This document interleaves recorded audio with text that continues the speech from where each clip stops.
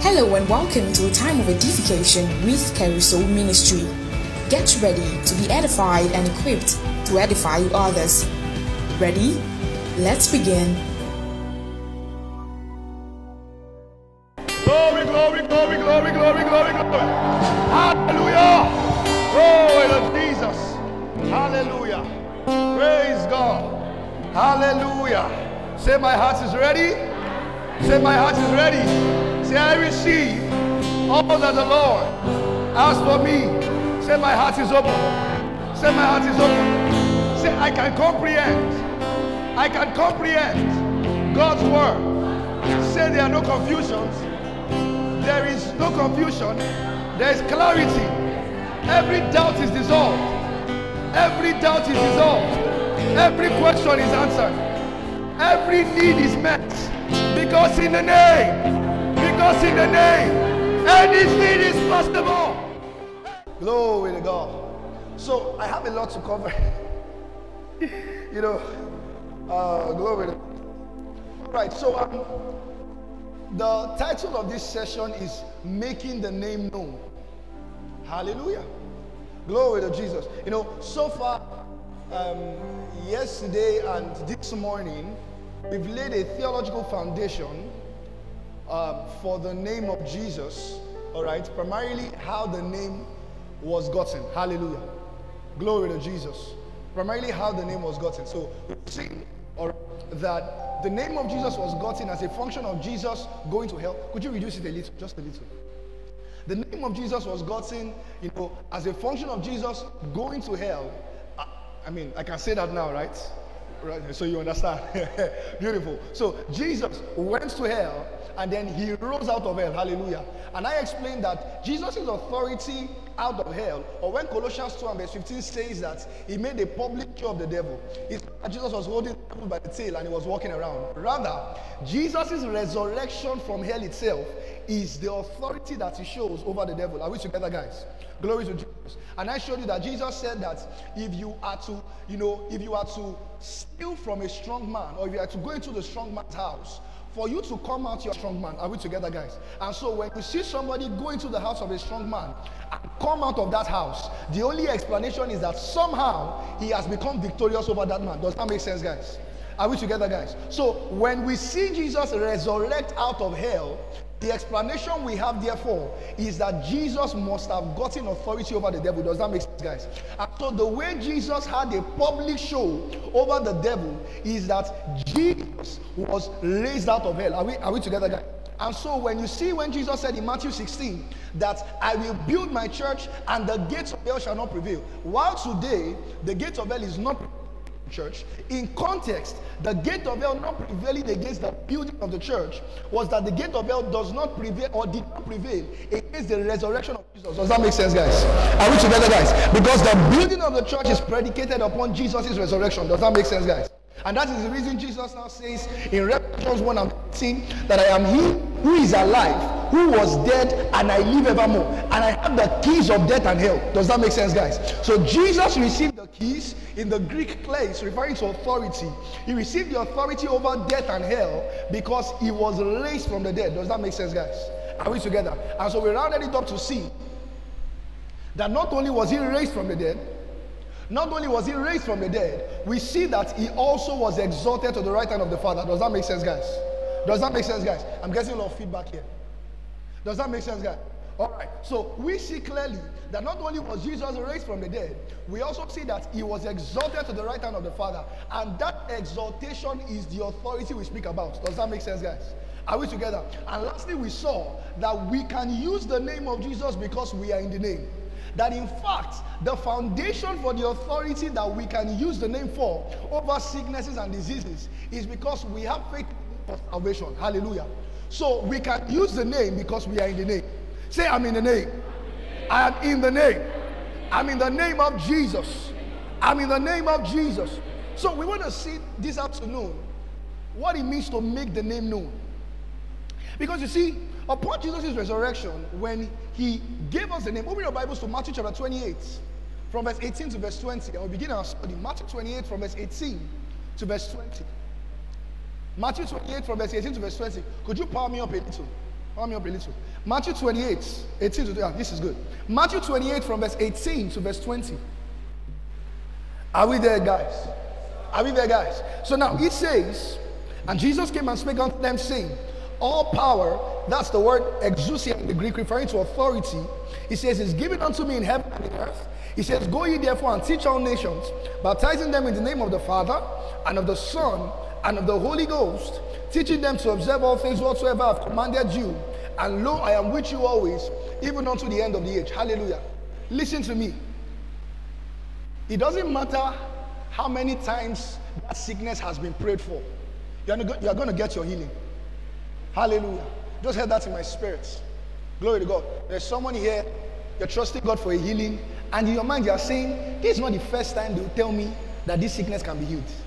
They've prayed for me before. Hallelujah. Well, this is your time. Hallelujah. This is your time.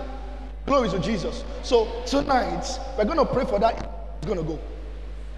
Are we together, guys?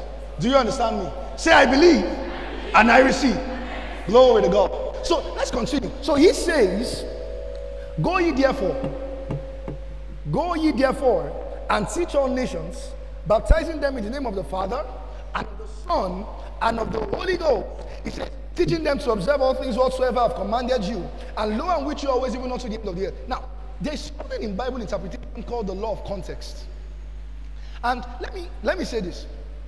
When we say context, a lot of times we just give this very simplistic explanation. We say context is reading pretext, reading post-text, and then you understand the context. That's not entirely true. I'm going to tell you why. Because you see, sometimes context is not just within a chapter. Are we together? Now, sometimes context is the entire book. So let me give you a very good example. Now, when you read the book of Hebrews, the context of the book of Hebrews was to make people understand that the salvation that Jesus gives is much more greater than the sacrifices of the Old Testament. Are we together, guys? Now, that is where the writer of Hebrews was going to. Now, look at how we started in Hebrews 1 and verse 1. He says, God 100 times and in diverse manners spake in time past to the fathers by the prophets, as in this last day spoken to us in his Son. And then he now begins to explain the different ways God spoke to the fathers by the prophets. So it starts in Hebrews 1 to show the authority of the Son. Are we together? He enters Hebrews 2 and to say, if the word spoken by angels was steadfast, referring to the laws, and every disobedience and transgression received the just recompense of reward. He says, how shall we escape if we neglect so great salvation? So in Hebrews 2, he begins to talk about angels and the laws, and how the Son is greater. Are we together, guys? Does that make sense, guys? He enters Hebrews 3, all right? And he begins to talk about Moses. He begins to talk about Joshua in Hebrews 4. How that Joshua brought them into a particular rest. But if God still promised a rest to David, that means there remained a rest for the people of God. Are we together, guys? Goes to Hebrews 5, still tells us more about salvation. The high priestly ministry in Hebrews 5 down to around Hebrews 7. It was on Melchizedek and the like. Are we together, guys? Goes on in Hebrews 8 like that. Doesn't really explain what he's saying until Hebrews 10. Are we together, guys? It would mean, therefore, if you now say context is pretext, post, so on and so forth, what is the context of Hebrew? A simpler explanation. Christ is greater. That's all. So when you say context, context will mean, listen to me, gathering all the facts around the matter to come to a conclusion. I showed you, for example, yesterday, that when you try to understand the context of scriptures around prayer, Mark 11 tells you whatsoever things you desire when you pray, believe that you receive and you shall have. Are we together, guys?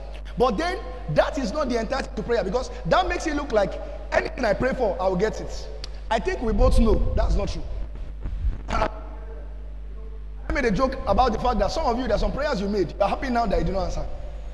Are we together, guys? Now, because James 4 then tells you that there is a possibility to ask and not receive, all right, because you ask and miss. Are we together, guys?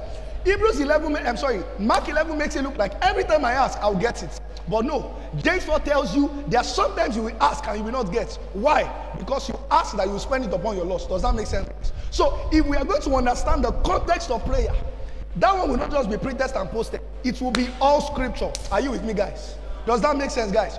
Somebody say all scripture.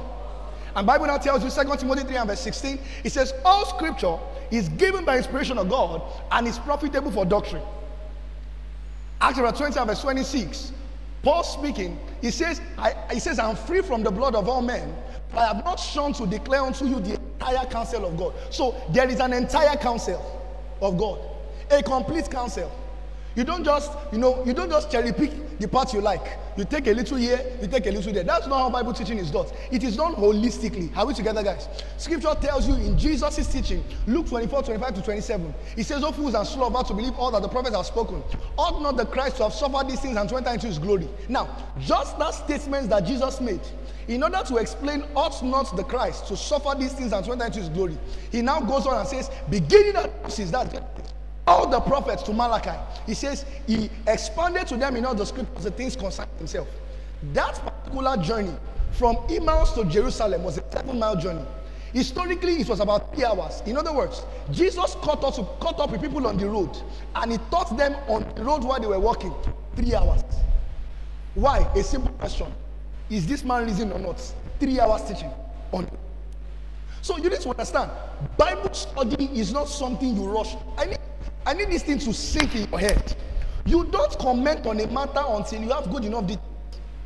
Don't. You take your time. You study through. Are we together, guys? Are we together, guys? Beautiful. So now the reason I said everything I said, in Matthew 28, when he says, all authority given to me. We'll read that and say, oh, all authority never given to me. Jesus is saying, cast out devils, lay hands on the sick. Calm down. Calm down. He says, all authority in heaven and earth is all authority in heaven and earth is given unto me. Now notice what he says afterwards. He says, go ye therefore and make disciples of every nation, or go ye therefore and teach all nations. So the primary context of that authority spoken about in Matthew 28:18 was the making of disciples.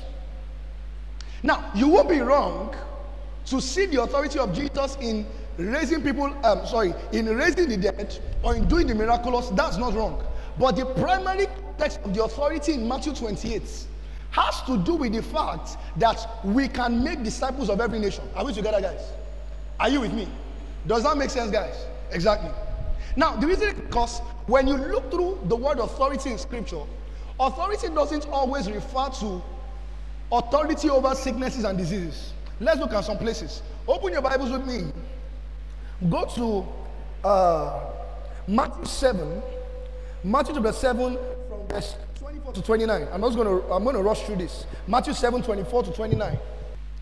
Matthew 7, 24 to 29. He says, therefore, whosoever hears these sayings of mine and doeth them, he says, I will liken him unto a wise man which built his house upon a rock. He says, and the rain descended, and the floods came, and the winds blew and beat upon that house, and it fell not. He says, for it was founded upon a rock. He says, and everyone that heareth these sayings of mine and doeth them not shall be likened unto and doeth them not shall be likened unto a foolish man which built his house upon the sand. Now pay attention. The rain descended, and the floods came, and the winds blew and beat upon that house, and it fell, and great was the fall of it.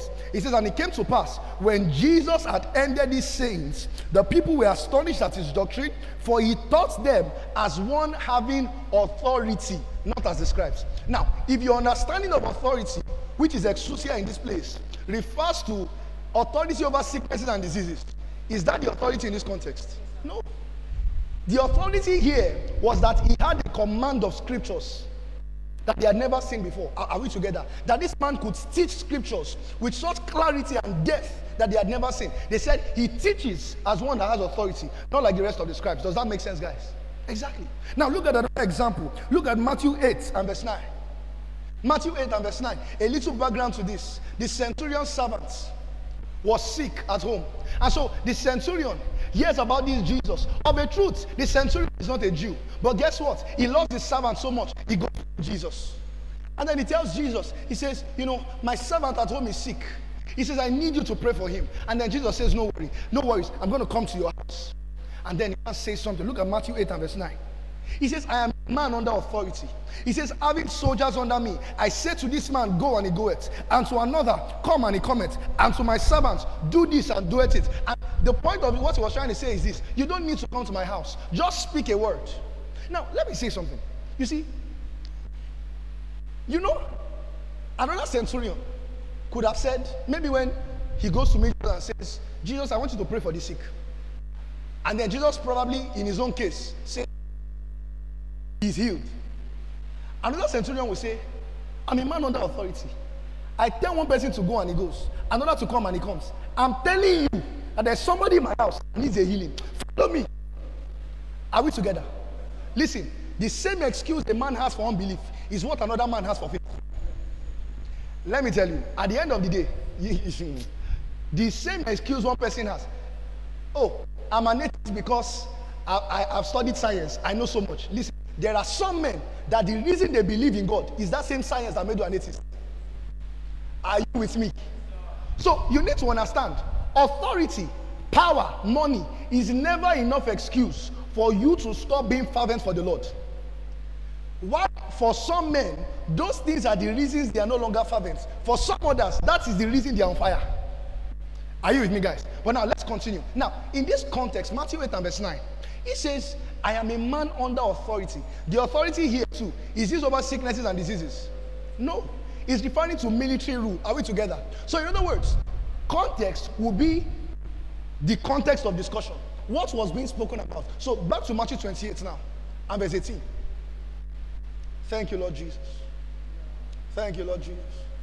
I said this in the first session, I'm going to say it again. You need to understand that when God's word is taught, the power of God is on display. Are you with me? The power of God is on display. You see, you must never limit the ministry of the power of God to just when hands are laid. In fact, I dare say, my best flows of power when I teach. My folks know. I flow the best when I teach. Because you see, whenever the word of God comes, faith is strengthened in the hearts of people. Scripture says in Romans 10 verse 17, he says, now faith comes by hearing. Although the primary context of that was faith to receive the gospel. He says, so then faith comes by hearing, and hearing by the word of God. So every time when you get a hold of God's word, for the unbeliever, he receives faith. For the man in Christ, his faith is being strengthened. Are you with me? Are you with me? So that's the reason. Listen, this part, let me tell you a secret. This part is more important than tonight's session. Are you with me? Some people know how to receive a healing, but not how to give it. Are you with me? God's plan for your life is health, not healing. Are you with me? Healing is an intervention. Health is how to live. Are you with me, guys? Who satisfies my mouth with good things so that my youth is renewed like the eagles? So health is how you live. So healing is fine. It's an intervention. But guess what? After you are healed, you now need to know how to walk in health. If not, it's going to come back. Glory to Jesus. I hope you know sicknesses come back. And sometimes worse. They do. That's the nature of problems. By their very way. Two things about problems. Number one, problems are bound to end. Number two, they can start again. Hallelujah. I'll talk a bit about that tonight. Let's continue. So, as I was saying, the context, therefore, will let you understand what authority is being spoken about. Does that make sense, guys? So, in Matthew 28 and verse 18, when he says, all authority in heaven and earth is given to me, the authority in that context would have to be an authority that has to do with making disciples. Does that make sense, guys? Are we together? Now, how does this make sense? Now, don't forget, I explained this in the previous session, that when Jesus rose from the dead, what does that mean? By his resurrection out of hell, right? By his resurrection out of hell, we see that hell is not the end. Does that make sense, guys? We see that death is not the end. Are we together, guys? In fact, let me show you something. Look at Hebrews 2. Somehow I skipped that in the first session. Look at Hebrews 2. Hebrews 2 from verse 14. Now pay attention. He says, for as much then as the children are partakers of flesh and blood, he says, he also himself likewise took part of the same. So, because the children are flesh and blood, Jesus also became flesh and blood. Does that make sense, guys? He says, he also himself likewise took part of the same. Now, why did he do so? Let's continue. He says, that through death, So I explained in the first session that Jesus had to become a man because he's only a man that can die. Does that make sense, guys? Spirits don't die. So, and he needed to die because man, as a reason of the sin of man, was under death. Does that make sense, guys? So he had to identify with the sinful state and the death of man so that man could also identify with the result of his resurrection. Are we together, guys? I hope I've not confused you. Beautiful. Let's continue. Now, he says that through death he might destroy him that had the power of death, that is the devil. And now look at the next verse. And deliver them who through the fear of bondage who through the fear of death were all their lifetime subject to bondage. Pay attention to a very important part there. Did it say deliver them who through death were all their lifetime subject to bondage? No. What subjected them to bondage? Listen. Now, the death spoken about here, the context of it primarily is physical death. How do I know that? Because it says Jesus came to take upon himself flesh and blood. Are we together? So, meaning he became a man so that he could die as a man. Does that make sense? But notice he says to deliver them who through the fear of death. Listen, in the work of salvation, Jesus' primary work was not to stop us from dying. And that's the reason even after you are saved, you are still going to die. If Jesus tarries. Are we together? What he came to save us from was the fear of death. You see, the fear of death is the illusion. Are we together? You see, before Jesus rose, men believed that death was the end. Are we together, guys? Are we together? The resurrection of Jesus makes us realize that death is no longer the end. Are we together? Because now, Jesus died and rose, and compared to any other person, he rose with a resurrected and glorified body. Are we together? And the scripture says he has become the first fruit of all that believe. Meaning, in Jesus' resurrection, we see what we can become. Or better still, we see what we will become. Are we together? Now, when we receive the sacrifice of Christ, it's not as though we are not going to die. It's just that we no longer have a reason to be scared of death. Are we together, guys? Do you understand me? Because we know that though we sleep in the Lord, one day we are going to be resurrected. Hallelujah. And Philippians 2 verse 31 tells us our vile bodies will be transformed into his glorious body. Can I hear an amen? So, in other words, now you understand why it was almost as though the apostles were walking into death. Like, they told Agabus, signified by the Spirit, that this is how they would tie Paul down. Let me say something. If it was us, we are doing Holy Ghost meeting. Then in the Holy Ghost meeting, Agabus just comes out. He says, I speak by the Spirit of God. I speak by the Spirit of God. And then he points towards Paul. He says, this is Jerusalem you are going to. They are going to bind you. They're going to hold you. They're going to be in prison. They're going to do this. They're going to do that. We'll say, that is God's intervention. No? That's God using style to let him know he should not go. Are we together? You say, God is such a good God. In fact, we'll say, let's thank God for divine preservation. Are we together? But you know what? You know what Paul said? He says, I do not count my life dear unto myself. Are we together? He said, in fact, the way the Bible puts it, he says, why are you doing this? Why? Now, they genuinely were caring for him, but Paul says, see, my heart is fixed. I'm bound in my spirit to go to Jerusalem.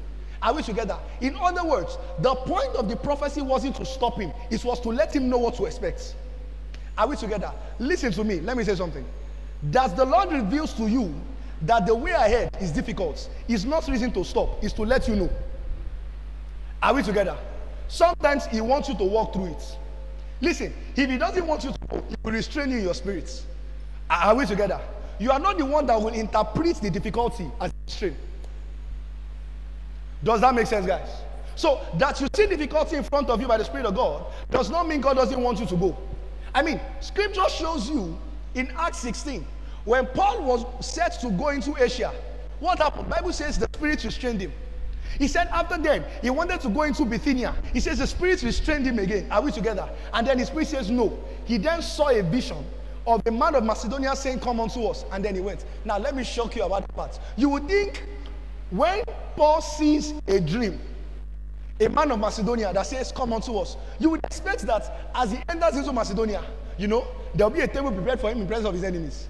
Are we together? That as he's coming in, they'll not be saying, blessed is he who comes in the name of the Lord. Are we together? They will do red carpets. No, sir. Let me shock you. You know that song you usually sing?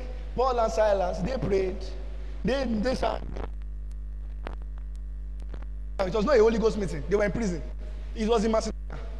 Are we together? So, the Spirit revealed unto them to come to Macedonia. Yes, in that Macedonia, they were in prison. Are we together? In other words, the Lord led them into prison. Glory to Jesus. Difficulty never disapproves that it is the will of God. Are we together? The only difference is, as long as you are in the will of God, you are sure that you are in the will of God. In fact, let me say this. You know, we always say that as the will of God, I'm sure He's going to take me out. Not all the time. Stephen was in the will of God. Unless you say, no, he wasn't. Well, he saw a vision as he was dying. Praise Jesus. Sometimes the proof that is the will of God is the will of God. Sometimes the proof that is the will of God is not that you'll be rescued supernaturally. No, sir. Every single disciple of Jesus was martyred. Every single one. Including John the Baptist. Yes, he was thrown into, not John the Baptist, including John the Beloved. Yes, he was thrown into the pot of hot oil and did not burn. Guess what? He was banished in the island of Patmos. And he died there. Are you with me? You know, glory to God. Hallelujah. Praise Jesus. There's supernatural preservation in Christ. I taught this to my guys over the weekend, I think last week. There's supernatural preservation in Christ. Are we together? But then the same Jesus said, blessed are you when men persecute you. Are we together? He says they will revile you. The same Jesus who, by his name, you have supernatural preservation. He died in the hands of wicked men. Amen. Show more what Judas will only. Hallelujah. So have it, because I feel like sometimes we need to have a proper balance to our charismatic ministry. Hallelujah. Glory to Jesus. The power of God works. There's no debate about that. God rescues supernaturally. God supplies. Are we together? But guess what? The same Paul who lets you know that God will supply all your needs and riches in also tells you, I know how to base and abound. Hallelujah. Glory to Jesus. So have a proper balance of your charismatic ministry. Praise Jesus. Hallelujah. Are we together, guys? I hope I've not annoyed you. Even if you're annoyed, I don't care. Anyways, let's continue. Glory to God. Glory to God. So now, what is the primary, as I've explained? So the primary context of the authority in Matthew 28:18 was something that had to do with making disciples. Are we together, guys? Now, I've explained to you already that Jesus went to hell and rose out of hell by the power of God. Does that make sense, guys? Are we together? Does that make sense? Now, let's continue. I want to show you something. Look at Romans 1 from verse 16 to 17. Romans chapter 1 from verse 16 to verse 17. Romans chapter 1 from verse 15 to verse 17. Okay, Romans 1, 16 to 17. He says, for I'm not ashamed of the gospel of Christ, for it is the power of God. Now pay attention. It's the power of God unto salvation to everyone that believes. He says to the Jew first and also to the Greek. He says, for therein is the righteousness of God revealed from faith to faith. As it is written, the just shall live by faith. So he tells you that, listen, the power of God able to save a man is in the gospel. Are we together, guys? So when we preach the gospel, what are we doing? We are supplying the power of God in the direction of getting a man saved. Does that make sense, guys? Now, can the power of God raise the dead? Can the power of God heal the sick? But can healing the sick make a man saved? What can make a man saved? So the singularity of God's power to make a man saved is in the gospel. Does that make sense, guys? Are we together? Now, so every time when I deliver the gospel to a man, I explained this in the first session. Remember I said, when you see an unbeliever, just like a believer who on the earth is on the earth, but in the spirit is in heaven. Are we together? Philippians 3 verse 20, our citizenship is in heaven. Does that make sense, guys? Same way, when you see an unbeliever, you see a man who on the earth, he can be sitting among us. But in the spirit, he is under the throne of hell. Are we together, guys? So when you meet an unbeliever, you're about to preach the gospel. You are seeing a man who in front of you is standing, but spiritually he is in hell. Does that make sense, guys? And so, now pay attention. When you minister the gospel to him, this is why the gospel is a message of power. Because what you are doing is supplying power to him, just like it was supplied to Jesus to raise him out of hell into eternity. Does that make sense, guys?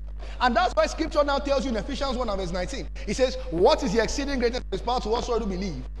According to the working of, so it is the exceeding greatness of his power to usward, according to the working of his mighty power that he wrought in Christ. That makes sense, guys. When he raised him from the dead and set him at his in the heavenly places, far above all principalities and powers. So he did it in Christ, and now it is working in us. Does that make sense, guys? And now, pay attention to something. Just as the power raised up Jesus from the dead, never to die again, is the same basis by which I know I have eternal life. Are you with me? Listen, eternal life will only stop when the power stops working. It has nothing to do with the man. Are you with me? Listen, as long as you understand salvation within the context of the Savior, you will never go wrong. The problem with our understanding of salvation is we see salvation from the lens of the saved. That's the problem. The moment you see salvation within the context of the one who saves, the Savior, you understand what it is. It is upon the might and strength of the Savior that salvation is sustained. Are we together, guys? So scripture then tells you that Jesus is made an high priest forever after the order of an endless life. Why? Because the power that raised him up from the dead is also working in him today to ensure that he does not die. Are we together, guys? And so as long as he is alive, that power is also able to raise up every unbeliever from hell into eternal life, never to be without life. Does that make sense, guys? And that is why salvation is once for all. Glory to Jesus. Hallelujah. Have I confused you? No, I have not. If you have me, say I hear.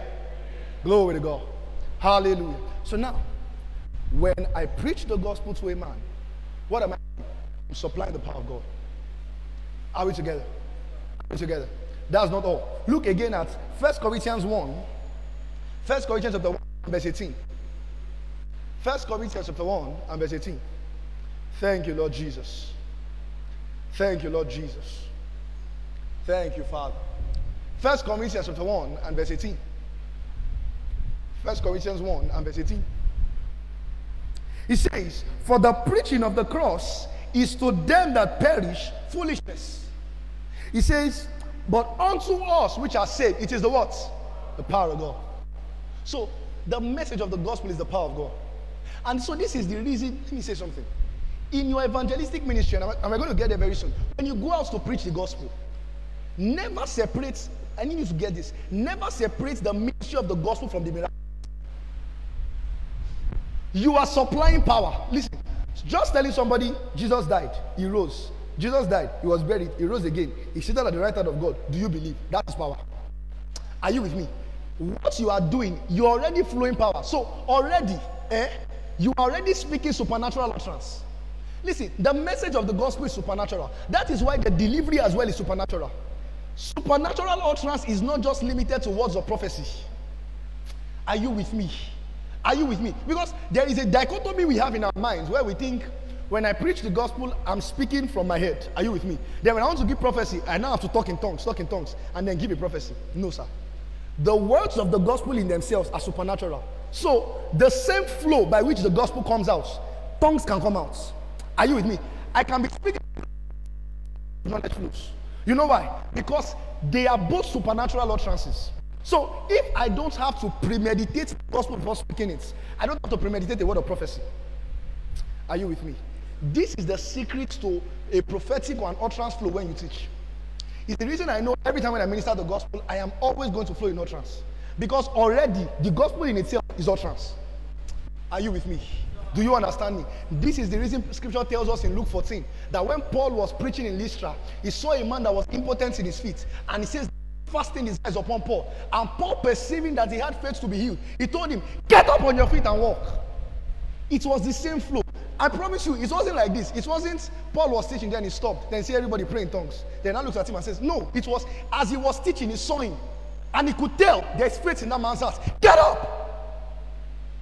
Are we together, guys? That's the flow. It's the same flow. You know, one of the things I like to do on evangelism, and I think a couple of my folks have seen me do it, is I'll be talking to you, and then I'll just say, for example, and then I'll give you a word of knowledge about your life. I've done it not once, not twice, and they've seen it happen again and again. In fact, if you go with me on evangelism, you know, one of the things I like to do very seriously, to flow in utterance cheaply. Because I like what it does to people. You know, when you can literally see somebody's face begin to beam up as you're talking. You understand? You're just talking with them, and then you say, for example, now, can it pay, like, what she be 25,000. Yes, sir. As when somebody's telling your entire life story, when Jesus was speaking to John 4 is a very funny thing because there's a lot to unpack. When Jesus was speaking to the woman who was at the well, Jesus says, go and call your husband. Jesus already knew that she didn't have a husband. Jesus says, Jesus did it like, go and call him so that, we can have a better discussion. And so when she now says, I don't have a husband, he says, I know. He says, and in fact, he says, you've been with 5. He says, the person you are with now is not your husband. You know what the Bible says afterwards? The woman says, I perceive you're a prophet. He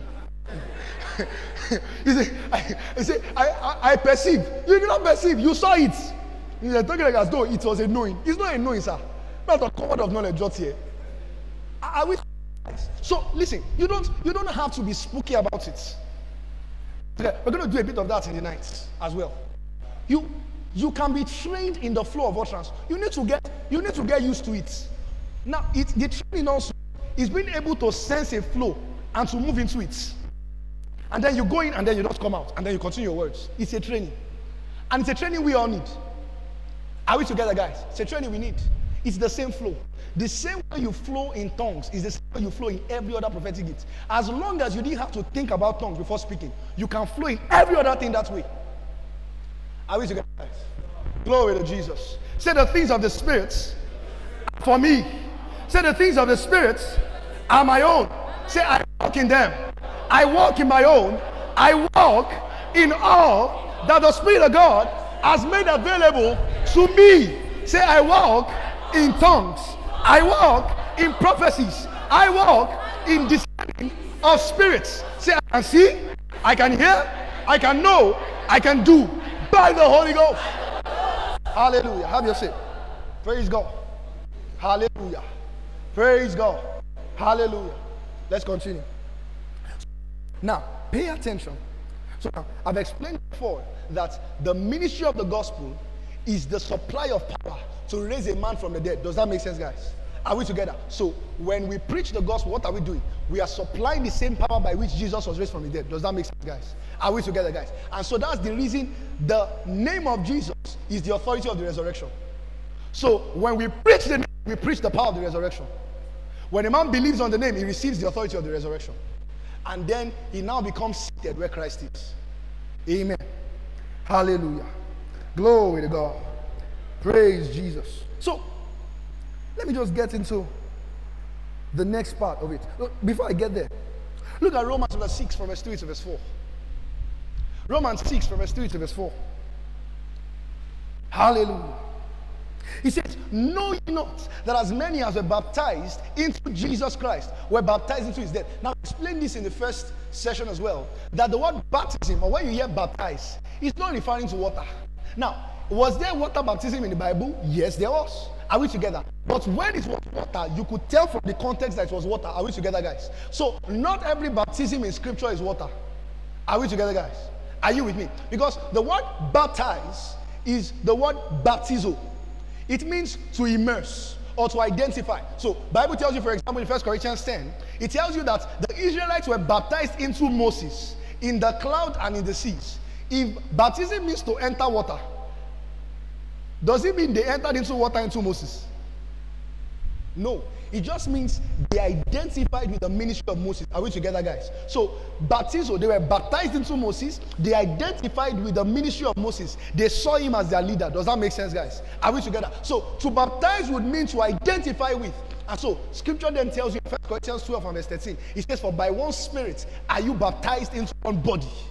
Are we together? Whether you are Jews or Gentiles, whether you are slave or free, and have all been made to drink into one Spirit. So listen, by the Spirit of God, I am now identified with Christ. Are we together? So what that means is that by the Holy Ghost, I'm a part of the body. And this is why it is absurd to see a Christian and ask the Christian, do you have the Holy Ghost? For him to be a Christian, he has the Holy Ghost. Are we together? If he says, I'm a Christian, what he just said was, I have the Holy Ghost. Are we together? Because scripture tells you, Romans chapter 8 and verse 9, it says, you are not in the flesh but in the Spirit. If so be that the Spirit of God dwells in you. It says, if any man does not have the Spirit of Christ, he is not of his. So, if a man tells you, I'm a Christian but I don't have the Holy Ghost, what he's saying, I'm not of God. Hallelujah. Glory to Jesus. A man without the Holy Ghost is not a child of God. Galatians 4 and verse 6. Because you are sons, God has shed forth the spirit of his son in your hearts, crying, Abba, Father. So the way we know you are a son is that you have the Holy Ghost in you that makes you cry, Abba, Father. Are we together, guys? Romans 8 and verse 16. The Spirit bears witness with our spirit that we are sons of God. Say, I'm a son of God. Say, I'm a child of God. Hallelujah. Glory to Jesus. So you're a son of God. And the reason you're a son of God is because you have the Holy Ghost. And so that is how you are baptized into Christ, by the Spirit of God. Hallelujah. Say, I'm baptized into Christ. Hallelujah. So it's devoid of water. If you want to baptize in water, by all means, enjoy the pool. Hallelujah. I have no problem with it. I have been baptized myself. Hallelujah. Baptized. There's no problem with it. Hallelujah. But doesn't make you any better. Glory to God. I hope I didn't annoy you. Well, if I did, no problem. It's the word. Glory to Jesus. Amen. You know, the first time I taught baptism to one of my disciples. Is he here? I don't know how to make the joke. I can't see him. Actually, I saw him before. So don't let me make the joke. Hallelujah. Glory to Jesus. Amen. All right, so let's continue. So, in Romans 6:3-4, he says, many as baptized into Jesus Christ were baptized into his death. So now, how were we baptized into Jesus? By the Spirit. Are we together, guys? So, even though when Jesus died and rose again, he did it as one man by himself. Are we together?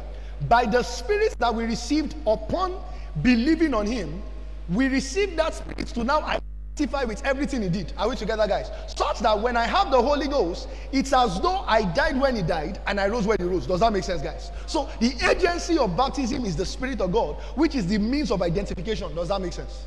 Beautiful. Let's continue. Now, having seen that,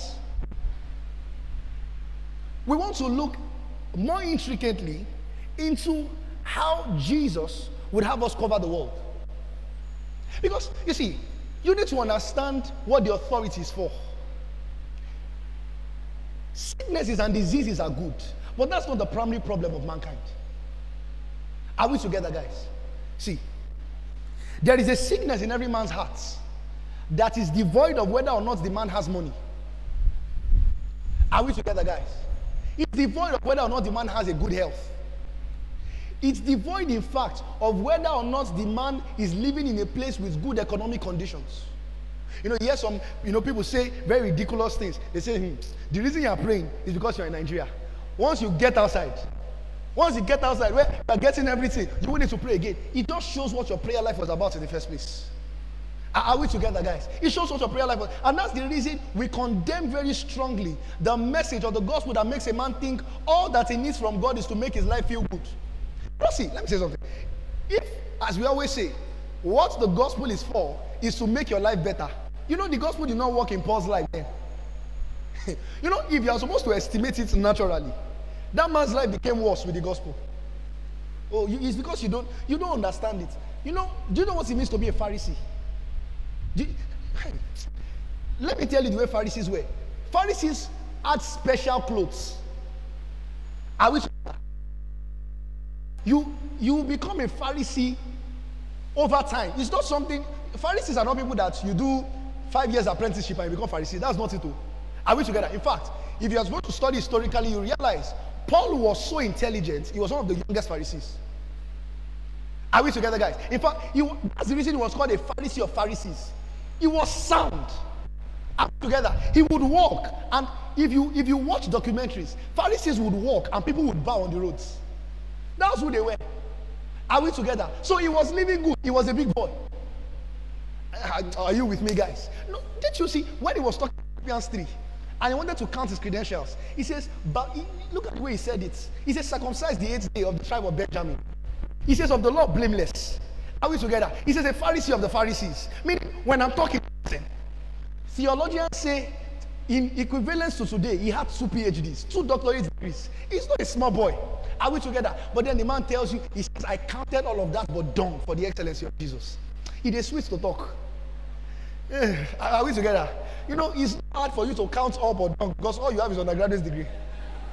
Oh God, you know, humility is not hard when you don't have much. You say, Asa, I'm humble. You don't really have a choice. You understand? Say I'm humble. You know, when Jesus says, when scripture tells us he humbled himself in the form of a servant, that place did not capture it well. When you meet somebody who devoids himself of all glory and becomes a man, that's not humbling himself like a servant. He did way worse than that. That's humility. You understand? It's not that you have 100K. Do you understand? You have 100K, then you wear 5K shirts. You say I'm humble. No, sir. You are staying within your means. Do you understand? You are not humble. Hope you are not annoyed. Glory to Jesus. Hallelujah. Where was I? How did I get there? How would you said? What were you saying? Counted loss for Christ. Thank you. So I was just using that to explain the fact that when we think that all the gospel does to a man is to make the man's life soft, that's a lie. Are we together? You know what Jesus said? Jesus said, don't think I'm come to set peace upon the earth. He said, I'm come to set a sword upon the earth. That's the real meaning of I'm not a man of love. I'm not a man or preacher of love. Jesus tells you I'm a war. I'm a fight. He says, I'm here to set parents at variance with children. Are we together? Now, this is the same Jesus who raises Jairus' daughter back to him. So, on one hand, he's doing the miraculous and repairing families. On the other hand, he's telling you, for the sake of my ministries, families will scatter. Are you with me? So, that's why I said, your charismatic ministry must be, and this is where context comes in. So, if you understand charismatic ministry only within the context of Jesus making everything nice, you've not gotten it all. Sometimes, Jesus makes things hard. Are you with me? Now, when you see a man who before he was walking on the street and everybody was bowing down to him, scripture now tells you at night he was being let down in a basket. And it is not for drama, it's because they were going to kill him. How does Jesus make life soft like that? Hallelujah. Glory to Jesus. It's one of the reasons why, today, a lot of us cannot seem to understand why God will send a man who seems to be doing so well in the city and send him to a village. We don't understand that kind of divine direction. Our own divine direction is that he must send us to the nations. Have you ever noticed our nations never include Kafansha? No! We never see Kafansha in visions. Are we together? It's always Canada, Europe, Australia. Now, of course, by the grace of God, those things are not bad. God sends men there. I mean, at the end of the day, men will have to be there. Yes, sir. Hallelujah. Glory to Jesus. But listen, men will have to go to Ifewara. Are we together, guys? And the man in Canada is not any better than the man in Ifewara. Are we together, sir? Are we together, guys? I really wish I had time to expound these things. There's a way we read Bible stories that it doesn't occur to us. Now, Bible tells us in Acts 8, Philip turned around the city of Samaria. Yes or no? Now, in the middle of a revival in Samaria, everywhere, everything is happening. Everybody is knowing his name. Just imagine at that point in time, you literally turn around the city. You should just open church. Omega Mighty Philip Does It ministry. Something like that. Now, Bible tells you the Spirit of God told him, depart from here and go to a desert in Gaza. Sir, some things are sweet to read. Are you with me? When you tell a man who has turned around an entire city to go to a desert. Now, here's the funny thing. You might think, problem. I'm going to do it. I'm going to follow the Lord. I'm going to go.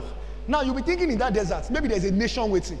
Are you with me now? That for God to make me live here and go to a desert, there are men waiting for me there. Are we together? Guess what? He goes to the desert. Nobody. In fact, the only man was moving. Meaning, he wasn't even going to stay with him in the desert.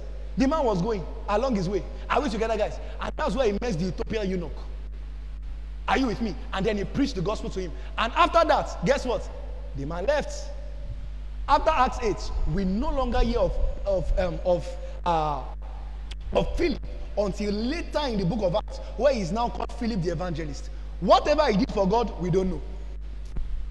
Are you with me? Glory to Jesus. Listen, the fruit of obedience to God's will is obedience. It is never results. Never. Never results. Never results. This is why you must never judge a man by the seeming apparent things around him. There would have never been a Paul if there is not an Ananias. But the last we hear of Ananias was that he preached the gospel to Paul and he faded into the background. Listen, if Ananias had and started to disciple him, would have said, that's a man of God. That's a serious man. But God did not send him. Are you with me? All God sent him to do was preach, get him filled with the Holy Ghost, get him healed, get out of there. Are you with me? Glory to Jesus.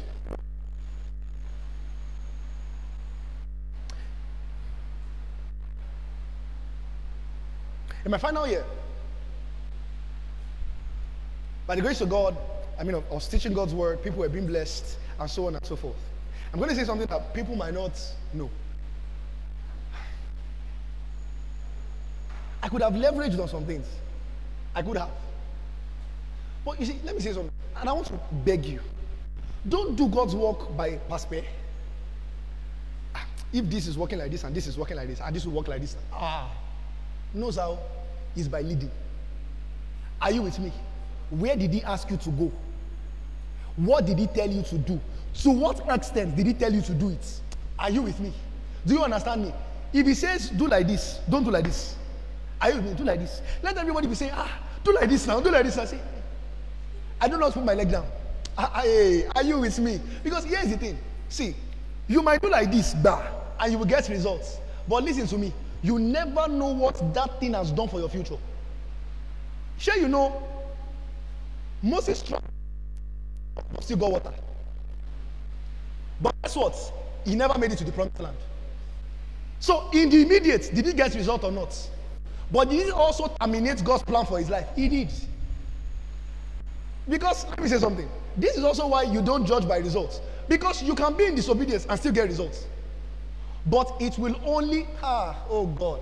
And this is the reason, when you talk to older ministers, I've come to realize again and again, when you talk to them, it's almost like sometimes they are trying to talk down on the things we consider important.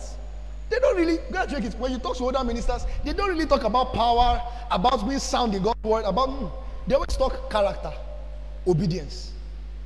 Are you with me? Because that's what preserves. Because sometimes your body can be shaking you as young minister. Oh God. Sometimes when you do one or two, when miracles happen, you go to feel say, yeah, it's their body. Farabale. Are we together? Farabale. We have this treasure in earthen vessels, that the excellency of power may be of God and not of us. Listen to me. If it is of God, it's not of us. The moment it becomes of us, it's no longer of God. Are we together, guys? We stay in our lane. Jesus. And let me also give you a wisdom. Don't push your man of God into his death. Are we together? Say, sir, they are doing this 1 year now. They are doing that 1 day. Oh, yeah. That's the shepherd of your soul. If he dies, well, you might see another shepherd, but you go suffer. You say we see shege. Are we together? Because you see, sometimes it's not the man of God that is the problem. It's the people he's leading. Are we together? If the man of God says, God said this, don't be asking too much questions. Sir, God said Abi, no problem. Are you with me? Don't say, sir, I know God said, but sir now. Sir, because now, the man of God who before I said, God has said this is what I'm going to do. Him too now begins to think about it. Look, now. Come on now. Desert in Gaza. Even the tithes there. Just one tithe in Samaria. Just one. Gaza will shake. Hallelujah. Glory to Jesus. It's obedience to his will. Obedience to his will. Hallelujah. We didn't call ourselves, he called us. We are nothing but servants. Hallelujah. We don't decide where we go. He tells us where to go and we go. Are we together? If he tells us go, we go. If he tells us stop, we stop. If he tells us jump, we say how high. Are we together? And if he says to this point, we don't go any inch higher. We stay there. Hallelujah. We obey to the last command. Hallelujah. We don't try to think, and this should make sense now. What did you say, sir? See, we would rather go back to ask again and again. Are we sure, sir, that this is it? See, I fear God, though, sir. I would rather, sometimes, I was talking to a friend of mine, and there's this quote I always use from, Papa Hagin. Papa Hagin would say, I would rather be slower than God than faster than God. And I always say that to a friend of mine, sir, if God says, do this, I've heard you, sir, but I'm coming. Let me go and check again and again and again that you said it. So one time I was talking to a friend of mine. The guy said, of a truth, it's better to be slower than God. But listen, it's best to be at space with God. In other words, I get that you always want to confirm, but sometimes, and the confirmation don't do. You say, follow. Do you understand my point? But see, sometimes I would rather, I know you said it, sir, but don't. Because, sir, if your spirit will not go, I will not go. Because hey, there are still many years ahead. How old am I? How many am I? So when there are many years ahead, you learn how to preserve yourself. Glory to Jesus. Amen. I'm not in a haste, no. Glory to God. Are we together, guys? Now let's continue. Now, Matthew 28. Matthew 28 still, from 18 to 19. It says, and Jesus came and spake unto them, saying, all power in heaven, all power is given unto me in heaven and in earth. He says, go ye therefore and teach all nations, baptizing them in the name of the Father and of the Son and of the Holy Ghost. He says, teach all nations. Somebody say all nations. All nations. Say all nations. All nations. You know, all nations includes Nigeria. It includes Ghana. Are we together, guys? It includes South Africa. It includes Mozambique, Angola, Equatorial Guinea. Are we together, guys? All nations is all nations. Look at Mark 16 from verse 14 to 15. Mark 16 from verse 14 to 15. Thank you, Lord Jesus. He says, afterward, he appeared unto the 11 as they sat at meat and upbraided them with their unbelief and hardness of hearts, because they believed not them which had seen him after he was risen. And he said, go ye into all the world and preach the gospel to every creature. Hallelujah. Acts chapter 1 and verse 8 says, you shall receive power that the Holy Ghost is come upon you, and you shall be witnesses of me in Jerusalem, in Judea, in Samaria, and unto the uttermost parts of the earth. Hallelujah. So Jesus tells us to go into all the world. Listen to me, men and women of God. All the world is all the world. Hallelujah. All the world includes your classmates. All the world includes your housemates. All the world includes that aboki on the road. Are you with me? All the world includes your gate man. Let me say something. One of the ways that you know that you are growing is when your perspective to life begins to conform to scriptures. When you no longer see people by rich or poor. Are we together? Smart or unsmart. You begin to see them within the lens of the gospel, saved or unsaved. Then you know you are growing. Are we together, guys? And it's one of the reasons why it becomes absurd when you go for 1 year NYSC and the only thing you come back with is pictures. A man of God like you, with the training you have received, all that you have to show 1 year, pictures and a babe. You are now here with a damsel. Damselia. Ebenezeri wa reyo ibiteron wa lowode. Kama man of God. 1 year. You mean you entered the place for 1 year and they did not feel your impact? Sir, you know, word man rule. If you meet somebody who knows something, you can tell. I don't know how I can explain this to you. Even when they don't talk, there's a way a man does himself. You will know this was just the form. It's something. Are you with me, guys? Do you understand me? You are telling me in 1 year you enter the place and never for once the people say, let's hear what you have to say. Such that by the time you are done, they say, you mean you've been among us? Are you with me? Do you know what I'm saying? Nobody say, every time you are the one that's always looking for audience, and at the end of the day, okay, talk. What the room? What is this? Are we together, guys? Are you with me? Scripture says Paul would enter into a synagogue and then they would be sharing the word as was their culture. They would read aloud and then they would say, does anyone have anything to say? And then a stranger would come up and then speak the word. And by the time it's done, the entirety of the synagogue was in disarray. What is this? He taught so well. Even people who did not agree did not have a point to counter. Are you with me? Like, I like Boboyo, but my word. Hey, yeah. Are you with me? Like, Boboyo, me, people like you. I don't like him. But, sir, that's it, day. My God. Are you with me, guys? Hey, God. When we got to learn about salvation, the eternity of salvation, etc., on campus, I was a menace. I was a terrible menace. God saved my life. He did. There was a particular WhatsApp group I was on. God. There was a particular WhatsApp group I was on. I argued for 3 days. I mean, me, I will sleep, I will wake up, I will continue the arguments. And I mean, it was the entire, and just to give you context, it was a leaders group, a teen leaders group.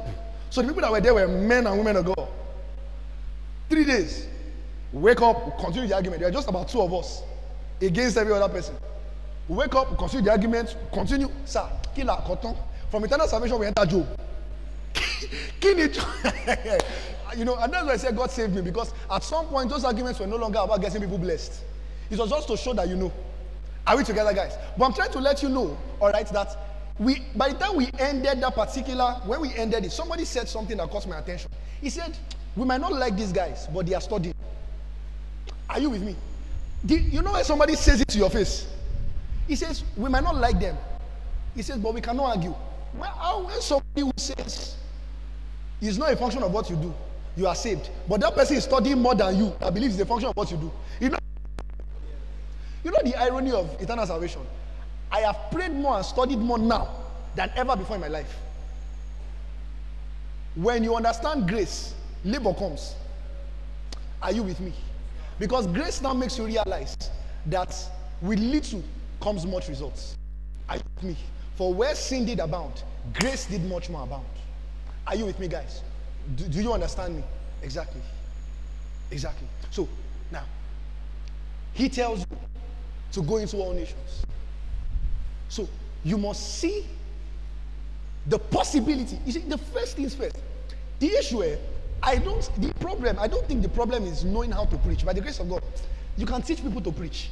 The real problem is opening people's eyes to see the possibility of certain men being saved. We say it a lot, but we've not come to accept it in our minds that celebrities can be saved. Are you with me? Celebrities can be saved. You know, I've always been talking about this thing when I was on campus. And I'm saying it again. In fact, I made a about it a while ago on Twitter a long time ago. Now listen to me. The days are coming. Celebrities will pray for long hours in my meeting. Do you understand? They'll come with their company and everything. One pack a sitter. Are we together? And in the meeting, you will not know who is who. Or some of them will be so popular, you have to know them. Are we together? But in fact, nobody will have time for anybody. Because everybody will be busy in tongues. Are we together, guys? You must open your mind to conceive the possibility. SUG presidents can be ministers of the gospel. Are you with me? Does it have to be one or the other? Does it have to be? See, I wish I learned this early on campus. Unfortunately, I began to get it around my 400 level, 500 level. It wasn't too late, but there was just a limit to what I could do. Are we together? See, by the grace of God, I was involved in politics in my department. Some folks in my department know. I was involved in politics in my department. Now, I might not have been an executive or anything, but me self get small. I can talk now. I can. Praise God. Are we together? It doesn't have to be one or the other. You must conceive the possibility. Are we together, guys? Certain men can be saved. Are you with me? Certain women can be saved. There is no level of wealth that suddenly exempts you from the gospel. And see, it's almost as though older folks know it. It's always younger people. Small money enter your hand. You cannot show up in church again. Hey, Lolodi, how much? You find men, you know. I was listening to a testimony. Interesting. I saw an excerpt from Pastor Paul Eneche about this over the week. You know, I was listening to a testimony about a surgeon who had, I think it was a neurosurgeon in Nigeria, who was 40 years in practice. 40 years in practice. He was celebrating his 40th year in practice, and he was a keyboardist in church. Keyboardist. Not man of God. Do you understand? You know, some churches are even so terrible. Once you begin to have some level of influence and affluence, one day microphone for you to become a man of God. He's not a man of God because he has money. He's a man of God because he's called. Now, can a man of God who is called have money? Yes, sir. But listen, sir, the money does not bring the call. Is either there or is not there. Are we together, guys? That's it. That's it. That's it. He was a keyboardist.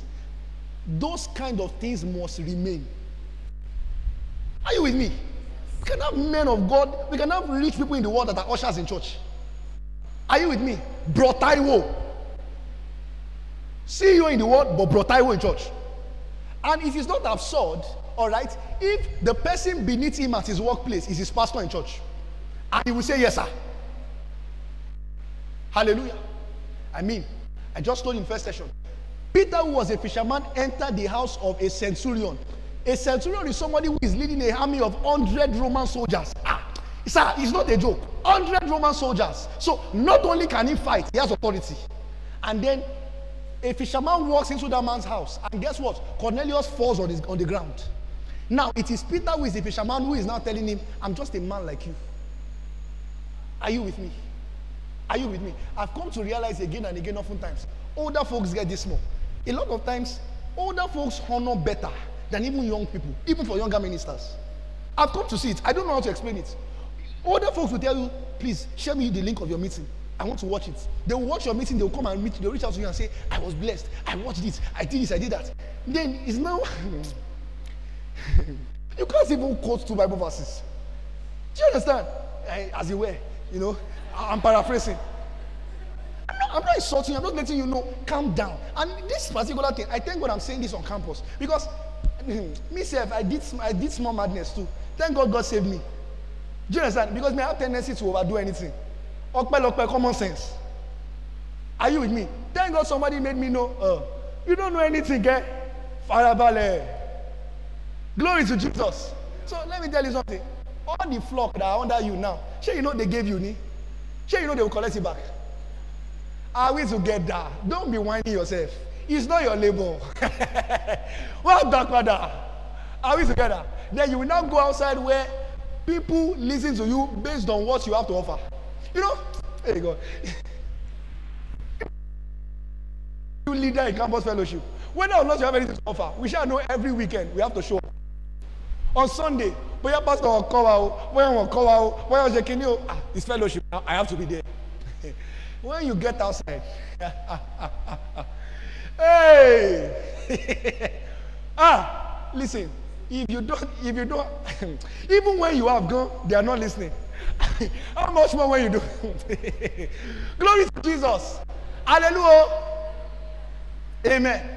Hallelujah. So, man, let me tell you something. Alongside the gifting and the grace of God upon your life, have common sense. Hallelujah. Be a good person. Praise God. Be a good person. You are in part 4. The other people in your fellowship are also in part 4. But they can't talk to you normal. They're always doing, sir, yes, sir. Now, don't get me wrong. Honor is a big deal. I'm very emphatic on honor. But let me tell you something. You see those guys? Now, their hand opportunity day. When you are done with man of God, go outside. You now realize they don't give special jobs to pastors. Are we together? Oh, are you with me? The first project I worked on as a product designer, it was my guy who got me the gig. He was a member of the fellowship. Are we together? Kunle, it was my guy. So, in fact, when I became a leader, one of the first things I did, I called my guys aside. I said, I said, listen, we feel they do organization outside something. I say, when we are here, now Israel, Akunle, if I do anyhow, may I see anyhow. You need the common sense in your life. Are we together? So that your guy can also let you know, MOG, that's your sermon, I'm not saying I did not prepare, but he did watery back on. You understand? Now Blue John, Jet. I always tell you guys this. Of all the critics of my teachings, the people I'm scared of the most are my friends. I'm telling you, I am not as scared of Twitter trolls as I am of my friends. Once I make a post and then one of my guys just enter my DM, hey God. Because you say, this thing you said, can you explain it? When he says, it's not that he doesn't understand. Go jump on it. Go jump on it. There's one of them, I'm sure he's watching this meeting now. Because yesterday, he sent me a screenshot. I saw him post a screenshot of the meeting. KBC 2022, I think, in Lagos. It was a long-hour teaching. I now felt, long-hour teaching now. Let me just wear palm in the teaching. The way he entered my body about it, he didn't say that, why did you wear palms? He just said, Muja, how was the meeting?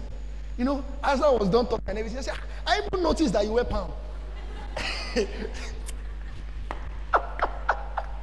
said, I just even noticed that you wear palm. He said, the palm is nice. So, there's a kind of, the palm is nice that you already get. Yeah, man of God, Dimu. You get? I said, thank you, sir. Glory to God. Have common sense. That's what preserves you. See, it's a very dangerous thing when you don't have anybody that can correct you. You mean your friends cannot talk to you anymore? To all of them, you're a man of God. Praise Jesus. Hallelujah. This is not a part of my teaching, but I just sense my heart. I need to say this thing very strongly. It's needed. Let's continue. Let's continue. So, as I was saying, your eyes must be open to the possibility of having people saved. Are we together, guys? Because sin is the singular problem of all mankind. Listen, train yourself to see a man without the gospel as a sinner. It's a training. Let me shake you small. You know, Dangote doesn't believe the gospel. Are we together? Dangote doesn't believe the gospel. Can you truly believe that you are better off than him? Let me tell you something like this for myself recently. By the grace of God, recently, you know, I had the opportunity to travel a little this year. Now, one thing I would always tell myself, when I get to a particular place, and I mean outside the continent, I would say, what is it about these people are losing out on something? Because, sir, when you get to certain places, you ask yourself the truth. What really does a person like this need? You're coming from a country where you people don't even have constant lights. Now you get to a place where everything is working. I mean, you are talking to people who they have no problem in their lives. In fact, their own problem is no more sustenance. It's now building wealth. Are you with me, guys? Now, when you get in the company of those people, do you still have a message on your mouth for them? Sir, that is what really determines that you know this gospel we are talking about. And that's the reason you have a lot of believers, they get outside the country, and now there's no message to preach. Because it was always a message of convenience. Believe in Jesus, he will give you money. And now, it doesn't make it any wrong. It's true. He really does give money. He meets people's needs. Are we together, guys? But that's not all to it. In fact, he meets your needs to let you know you don't have to put your needs at the center of your attention. Are we together? So, he gives Peter the greatest catch of fish ever. Then tells him, leave it, follow me. Or maybe it has never occurred to you. You know the great catch that Peter has. Sure, you know, Peter never took it. Oh, you don't know. He left it, oh. Because I know we like to use those kind of things for the miraculous power of God. Doors are opening. Money is coming. Sir, the money comes so that you now realize money doesn't have to be at the center of my heart. Are you with me, sir? It doesn't have to be so every of those miracles is showing you you don't need to put these things at the center of your attention. Follow me. Are you with me? Are we together, guys? Teaching good. Glory to God. Praise Jesus. So, you must train yourself. You enter South Africa. What about the gospel is so important that people who seem to have everything still need it? That is when you know that you have a message for the world. Your message must be able to thrive among people who have much and among people who don't have anything. Are you with me? It mustn't just thrive among the rich. It must also thrive among the poor. Are we together? It mustn't just thrive among students. It must thrive among those who are employed. Are we together, guys? Does that make sense, guys? Exactly. Because it's a message for the world. It's a message for the world. Glory to Jesus. Praise God. Praise God. Hallelujah. Glory to Jesus.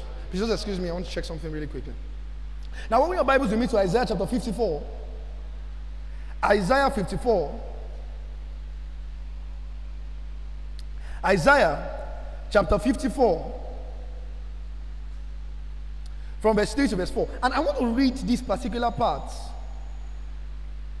from the Message translation.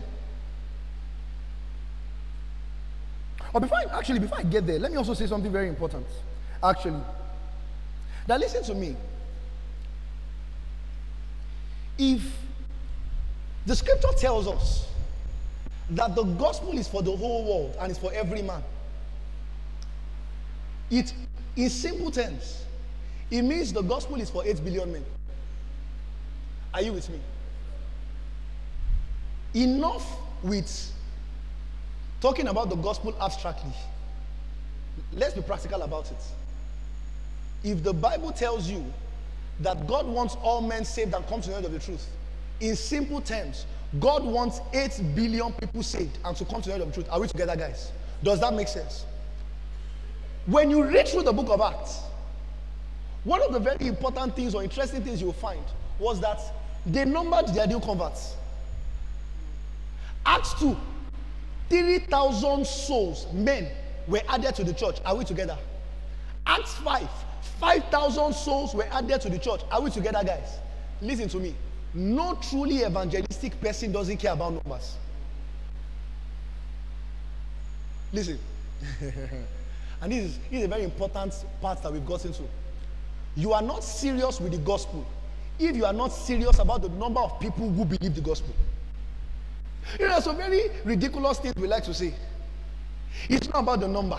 It's about the seriousness, about the fire. Even if we are just two. No, sir. You think God did not know even if we are just two? Yes, he says he gave his son for the whole world. You think say you wise? Hallelujah. If he says the whole world, it means the whole world matters. Are we together? He leaves the 99 for the one. Well, there is a 99.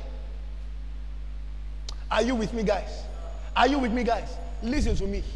You must open up your mind. Listen. It is God's will that the numbers increase. Never be okay with little. Never. See, and if you check it, it is always us trying to form nobility. I don't really care about the numbers, God. Take everything. I don't want it. Oh, you think you are noble. You know what he's giving? He's giving Peter in Acts 10. Arise, take and eat. He said, no, Lord. See, religion is terrible. You know, in other words, he knew it was God. Together. He identified him as Lord, yet he said no. Do you realize how ironic that statement is, or how paradoxical it is? That you are using Lord and still you say no. Do you know the meaning of Lord? It means he's your master. It means you are a servant. Anything he says you do, you do. But listen, that's where religion is terrible. You will think you are serving God. You are serving yourself. Are we together? It sounds nice. I don't care about the numbers. It sounds sweet, but it doesn't make sense. God said he wants all men saved. He said, I don't care about the numbers. No. If we are truly passionate about what God is passionate about, the numbers will matter to us. Are you with me? Glory to Jesus. Your discipleship classes don't have to stay small. Are we together? Glory to Jesus. You have 2 disciples. Trust God for 4 more. Are you with me? Trust God for 5 more. Trust God for 6 more. And when I say trust God for 6 more, I'm not saying go and be stealing from another person's home. Are we together? I mean, we are plundering the harvest of the world. Are you with me, guys? See, there are impacts of the gospel in places that can be felt in the natural. Are you with me, guys? For example, if you shake the gospel in a particular place, bars will begin to reduce. Because they are not making sales anymore. Because you are turning drunkards to men of God. Do you understand me? There are impacts. Don't you get it? In the city of Ephesus, the gospel prevailed so much, artisans were losing because nobody was making idols anymore. Are you with me? Do you realize the reason they came at them strong was because, every Bible tells you they brought out their idols and they burnt it on the streets. So meaning, if you are a blacksmith, in less than 3 months, your business has gone down. Are you with me? At least, if your work was, I make idols for a living. Are you with me? It means, if we enter the gospel, if we take the gospel to a place, and we are serious enough with it, Elewe should lose business. Are you with me? Guys, some people might not like me for saying this, sir. If we carry the gospel to certain places, hospitals should feel it. Hospitals will feel it. Some of you are wondering, is it because I'm not practicing physiotherapy anymore? Maybe. I mean, product designers cannot feel it. So we're creating more products for people of God to use. Glory to Jesus. But they must feel it. They can't feel it. Are we together, guys? You know, Jesus' impact in Jerusalem was so strong, it shook the Roman Empire to its core. It shook the Roman Empire to the core. Are you with me? They could tell that there was something that had changed in a particular place. They could tell. They could tell. Are we together? Let me say something. What is the place of the gospel in the transformation of a nation? It is simple. Transformed people. Let me say this. Now, it might be a bit controversial. I don't think the impact of the gospel is for us to form political party. I don't think so. I think the influence of the gospel is in the hearts of men. If we convert men, we will have good men everywhere, including places of power. Are we together? And they will judge righteously. See, the issue is not religion. We have Christians that are stealing. Are you with me? So I'm not saying just packing people with the banner, Christian. I'm saying you are raising men and women of God who, despite being in political power, still have the gospel at their hearts. That is what I'm talking about. Listen, if we do that, we will change a nation. Actually, we will change nations. Can I hear an amen? Are we together, guys? So, we must open our eyes to possibilities like that. Nations can be saved. Teaching meetings don't have to be small. Somehow, we've accepted the reality that worship concerts, long hour teaching, no sir. Are we together? We can have millions gathered together in an arena, and what they are doing is studying God's word for hours. Jesus did it. 5,000 men. Because in those days, they didn't count women and children. And we know from experience, women are always more. At least there would have been 10,000 in that place. Are we together? And Jesus taught them 3 days. Are we together, men and women of God? We must conceive it. We can have crowds for the gospel. Are you with me? Now, there's a balance to it too. Now, don't get me wrong. There can also be an unholy chase of number, where you are just concerned about number. You don't care how they come. You're just doing everything so that people will just come, anything like that. That's not what we are saying. Because the point of the number is to have transformed men. Are we together, guys? So, we will reduce the authenticity of the word. We will not reduce the impact of prayer. We will not reduce the training of the Holy Ghost. But we'll keep having more men coming around. Are you with me? So that by the time we disperse them, we are having hundreds of trained men, thousands of trained men, millions of trained men. Sir, listen. To cover the world is not impossible. Are you with me? If there's anything the disciples show us, listen, 12 men can turn around generations. It's not impossible. This man Jesus lived, he walked the face of the earth. These events in the Bible, they happened. Are you with me? So if they happen, they can be replicated. Are you with me? If Philip could turn around Samaria, I can too. Are you with me, guys? I might not have turned around the city, but I will. Are you with me? Accept it. Let it even first sink in your head. First accept that it is possible. That's the first thing you need to do. Accept it first. Accept that you can stand in front of a stadium and teach the word. That you can. First accept it. Then when you now accept it, you now walk towards it. Sir, there is a way a man walks. You know, there's something pursuing this. Are you with me? There's a way a man does gospel. You know, let me say this humbly. I can't study Bible like any other person. Like most people, let me put it that way. There is a place I'm going. Are you with me? 2 hours of study can be okay for you. It can't work for me. Are you with me? The journey is still far. Do you understand? You quoting just 5 or 6 portions of scripture might work for you. I must know this thing. Do you get me? There are people I'm going to talk to that in order for me to be able to convince them, I must be a walking embodiment of scripture. So I know where I'm going, and I've accepted that person in my mind.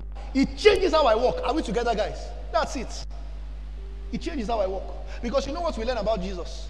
That a city can turn around in 3.5 years. Hey, Shaman Triestivilike Pradiga Venemetelia Tahasus. One city can turn around in 3.5 years. Jesus showed up in Jerusalem, and with what wisdom does this man speak?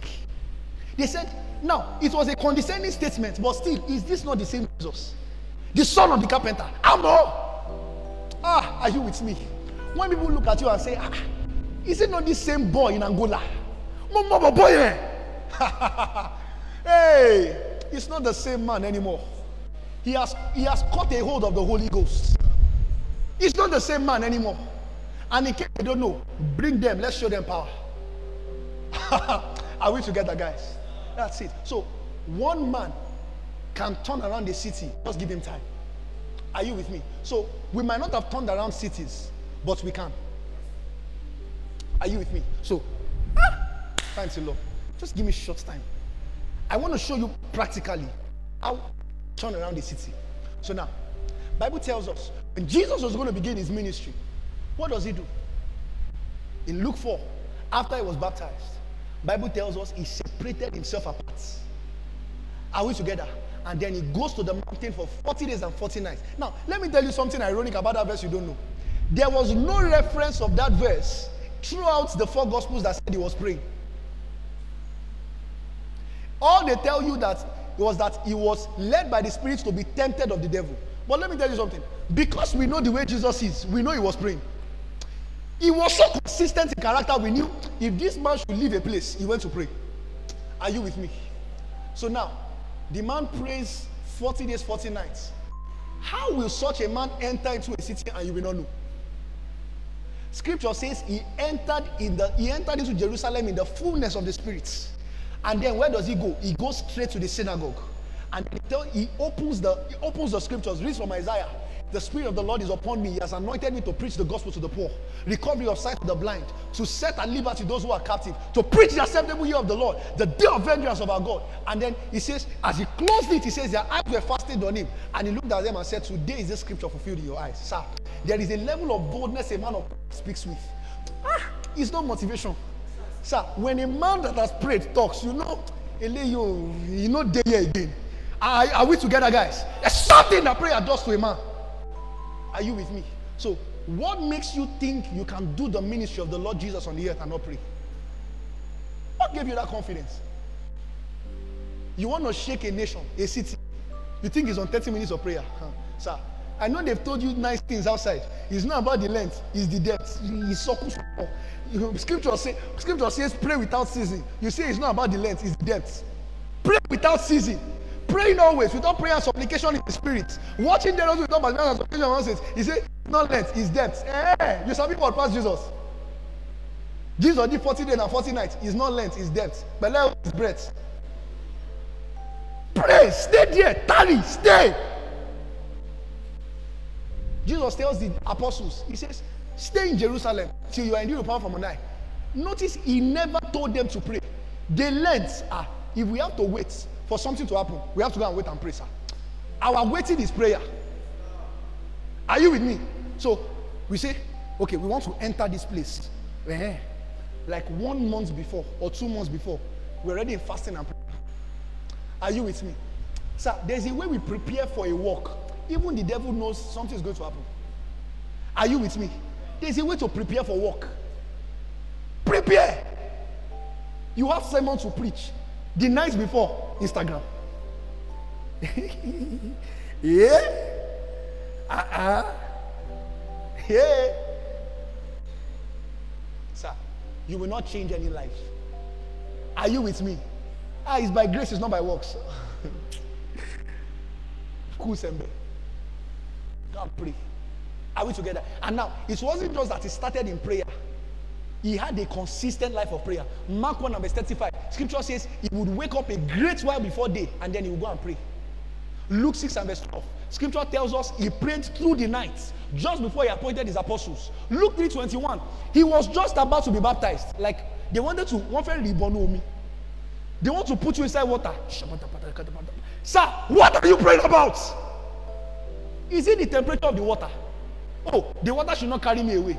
You know, sometimes, I told my guy, sometimes you want to tell Jesus, sir, you are the Son of God. Oh.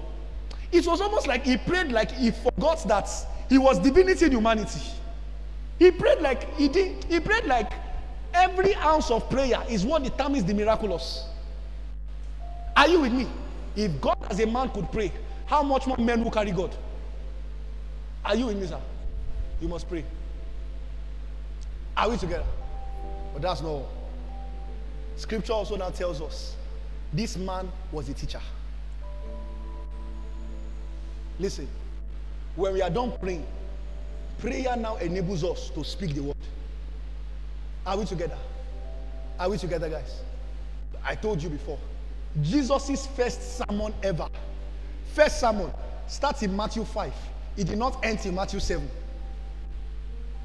First sermon, like when she church, introductory service, inaugural service. Let's just come around. You won't be expecting that you dance more. In fact, we'll do this thing. And then he comes, and then he says, he begins the Beatitudes, Matthew 5. Does end in Matthew 7. His sermon from John 14 was up until the ending of John 17. It was one sermon. Are you with me? Jesus taught so well. Among unbelievers, he had special classes. So Jesus would teach unbelievers, and then his disciples would come and meet him at the back and say, sir, this thing you taught, we don't really understand. Then Jesus would now say, oh, I taught it that way because I taught it in parables so that seeing they will see and not understand, hearing they will hear and not perceive. And then he would now take his disciples apart to prepare a special class. Are you with me? So among unbelievers, they were doing special class, extra lesson. Among unbelievers, what, sir? What? So if we want to turn around the city, sir, we must teach. Are you? I was talking to someone I really revere, and then he looked at me. I told him about a couple of things, and he was giving counsel, and he looked at me, and the way he said it, I'm going to say it that way. I'm just going to paraphrase. He said, Israel. He said, teach. I was telling my friend, I said, when he said that thing to me, it's as though, people got see your leg. I said, sir, in my mind, I was saying yes, sir, but I don't think he understood what I was saying. I was looking at him like, sir, you will beg me to stop. Oh God. What? Are you with me, sir? What? I will teach it. I will teach this session, next session. Sir, hey, you've not still seen, this is not KCM. KCM. Are we together? This is not KCM. Oh. We've not done KCM. Are we together? There are days that are coming. 3 days, 4 days, sessions, back to back. Are we together? And listen to me, the crowd will be more than this. Are you with me, sir? Covered.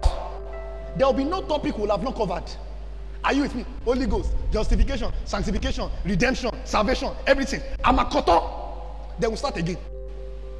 Are you with me, sir? We'll teach the word well. We'll teach it.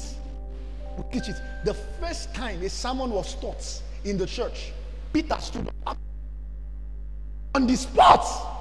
The man taught a sermon, quoted from Joel, from David, finished it. By the time he was done, you know what they said? They said, what shall we do to be saved?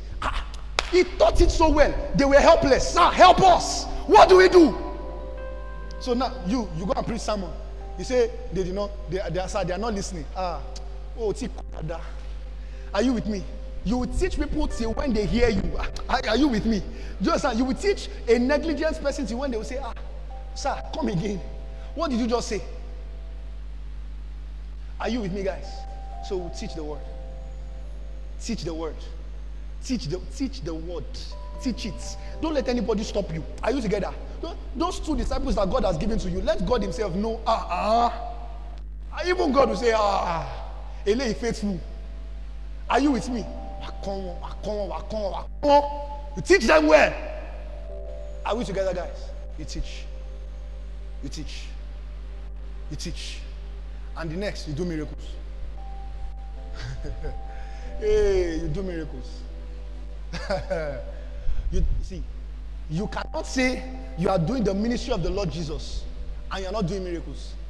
Which ministry are you doing? Are we together? Which ministry are you doing? Bible tells you they would bring the sick from afar. They will bring them. It became a scientific fact. Once sickness comes in contact with Jesus, there's one result. Have you ever noticed? I was explaining this to my guys a while ago. Do you know there's some Bible stories about Jesus? You've never read the ending. You just know how it always ends. When you hear that a man was blind and you hear Jesus comes in, you don't need to read to the end. You know the results. So it became so consistent. Are you with me? It was predictable. So when we see a sick person and we see Jesus coming from there, we know by 25 minutes time you'll be healed. Are you with me, sir? Are you with me? Men of God, we must do miracles. Are you with me? We must do miracles. And listen to me. The simple way I know for doing miracles is in the name of Jesus. See, how can cancer be healed when you don't pray for cancer? It doesn't matter if you have the anointing to heal cancer. If you never pray for cancer to be healed, it will never go. You know what that means? Sir, pray for as many sick persons as possible. When I posted it on my WhatsApp, I said, if you are sick, please, we are begging you, bring them. You know why? It's because just as God will show people, I want him to show me. I want him to show me what the name can do. Because, sir, let me tell you, I might pray for the sick 10 times and they don't get healed. But the first day I open a blind man's eyes, sir, any other blind man's eyes I catch, they will open up. Are you with me? See, I'm telling you what I know by experience. It is the first one that is the hardest. Are you with me? It's the first one that is the hardest. Let me tell you, there are certain miracles now. I say this humbly by the grace of God. It doesn't take much. Do you understand my point? It's not this thing. I've prayed for it again and again and again. Do you understand? You're telling me back pain. It's not this thing. I've been praying for back pain now. It's not this year. It's not last year. Do you get? So it's going to go. Are you with me? But there's someone else, maybe I will need to concentrate a bit more. But sir, I just need the first healing of that miracle. Just the first one. If I can get the first one, sir, I will pray for more and more and more. So you need to know, I'm using it. Are you with me? Scope me. Oh God, I'm telling you facts because listen to me. You will see the next 10 years. I knew when that guy started. Are you listening to me? You see, I knew when he used to have that small meeting. In fact, I was in that meeting in Kali Sanctuary. I know when he laid hands on this guy, only Bobokon that walked in this way, and he laid hands on him, and the boy began to walk this way. You mean he cured cancers, hundreds at once? Yeah? He said, hey, I know where he started, yes, but he's no longer the same man. He has caught a hold of the healing power of Jesus. Are you with me, guys? So listen, if we want to turn around the world, we must do miracles. Are you with me? I told you in the first session, miracles is like a dinner bell. You ring it, people gather, then you preach. Are you with me, guys? So we must pack people together to do miracles. When we do it and people see it, they will call their people. You know, in John 6, let me tell you what happened. In John 6, after Jesus did the miracle of 5 loaves of bread and 2 fish, guess what? You know, we are the ones who will be going to go and look for people. They were looking for him the next day. Of a truth, Jesus said, labor not for meat that perisheth. But that's to let you know there's something meat can do. Sir, don't let me lie to you. If 5 loaves of bread feed 5,000 in this meeting, let's just do tomorrow's session. Watch the crowd. That you say, you people will not believe what just happened in Harry Sanctuary where you 5 loaves of bread fed 5,000 people. This place, we no go get space. Are you with me? Do you understand me? So we must run after the miraculous. Are you with me, guys? We must conceive that it is possible. Lame men can walk. Are you with me, guys? It doesn't matter how long we've prayed for them and it did not work. Listen, God's word does not change. The lame can walk. The dumb can speak. The deaf can hear. The blind eyes can see. If we stay at it long enough, we're going to get it. Are we together, guys? Are we together? So we must, alongside the preaching of the gospel. I know there's a way a man that wants the miraculous does. Are you with me? If you say you want the miraculous, you must go after it. Are we together, guys? So now, when we say we want a healing meeting, what's healing meeting when you don't have any sick person? Bring them. Are we together? Bring them. My head is paining me. My back is paining me. I have a meeting. Are you with me? I have a meeting. In fact, it shows that you really believe something can happen in that meeting. You know, it takes faith to invite somebody for a meeting. That, you have a pain in your body.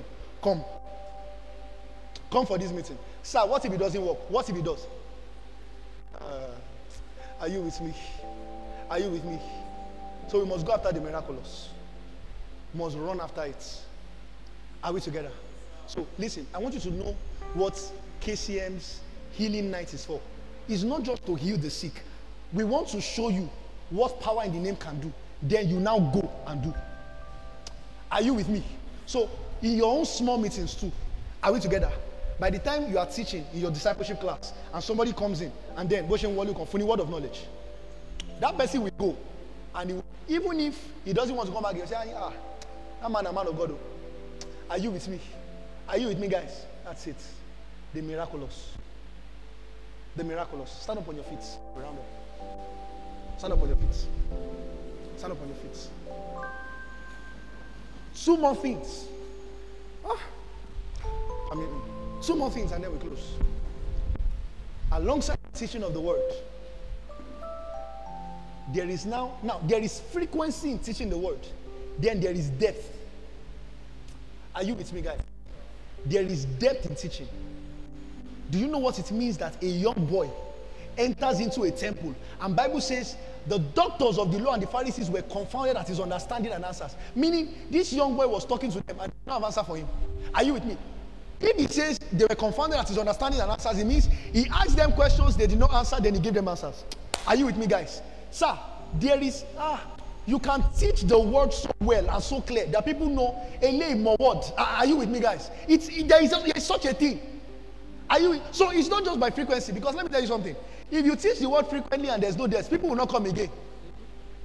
Are you with me, guys? But listen, there is a depth to which you teach the word that people can stay for 3 days and they are willing to keep staying. It means you had something to deliver. Are you with me? There was something in your mouth. Bible tells you in John 7, after Jesus was done teaching, before that sermon, they had sent soldiers to go and carry Jesus. They sent them to pick him up. And after he, cried aloud, John 7 verse 7, he says, on that great day, the last day of the feast, Jesus cried aloud and saying, he that believes, he says, if any man thirst, let him come unto me and drink. He says, he that believeth on me, as the scripture has said, out of his belly shall flow rivers of living waters. And then he explained that particular portion of scripture. When you read that same chapter, scripture says, the soldiers went back. And when they went back, the Pharisees, they said, where is the man that we told you to pick? You know what the soldiers said? They said, sir, that man they teach you. Hey, are you with me? He said, sir, he said, sir, is that the man you said we should go and catch? He said, sir, we feel not like him, but they teach, sir. Sir, if you hear word, even the Pharisees have to say, do you believe him? I'm sure that they did. They did just want to talk. There is a kind of talking that confounds people. Are you with me? Where, Paul was not talking to Agrippa. Agrippa said, Paul, you are about to run mad. He says, excess learning will make you mad. Meaning that Agrippa got to a point, he said, what? How can a man teach like this? Agrippa said, you almost make me a Christian. I like the way some other versions put it. Message says, just a little more time and I would have become a Christian. Are you with me? When a man agrees with you and says, if you stay 10 more minutes teaching like this, I will say, baptize me. Are you with me, sir? I have reasons to believe Agrippa was already convinced. He just did not want to talk because Felix was there. Are you with me, guys? At that point in time, Agrippa had believed what Paul was saying. He just didn't want to say it. Sir, there is a level of depth and with scripture that we can command. That we study God's word to the point where we speak. Scripture says he will give us a wisdom which people cannot withstand. Are we together, guys? That we will talk and listen. Have you ever wondered why they killed Stephen? They didn't kill Stephen because they didn't agree with what he was saying. Scripture says they were cut to the heart, meaning they killed him out of anger. Are we together, guys? Meaning what he said got to them. It got to them so much they could not handle themselves. They went to kill him. Are you with me, guys? There is a wisdom that opposition cannot resist. Are you with me? So it's not just about teaching the word again and again and again. Carry depth. Let your sermons be compelling. Teach us something. Let us hear you. Are you with me? Teach it like you mean it. Teach it such that we are listening to you for 3 hours and we are not tired. We want to hear more. Teach well. Are we together? Are we together? And last but not least, teach wild. Teach out. Bible says a city set on a hill cannot be hidden. If the word of God that you have is for the whole world, why are you keeping it small? Are you with me? Note that most of Jesus' sermons were done on mountains. Why? Because he wanted to be in a place where he could project and people could hear. Are you with me, sirs? Why exactly, as sound and as worded as you are, we are not seeing you anywhere? We are checking your Instagram accounts, nothing about the word. And you are complaining people who don't know the word are everywhere. Do your own. Are you with me? Are you with me, guys? Do it and do it well. Teach us good word. Do you understand? Carry the tea, give us, feed us well. Do you understand? May we hear you. Echo your voice in our ears. Are we together, guys? Are you with me? Teach it out. Open your mouth and talk. Amen? Are we together? Twitter, Instagram Reels, Instagram posts, YouTube Shorts, everywhere. Give us words, sir. Are we together? Command our attention with what you have to say.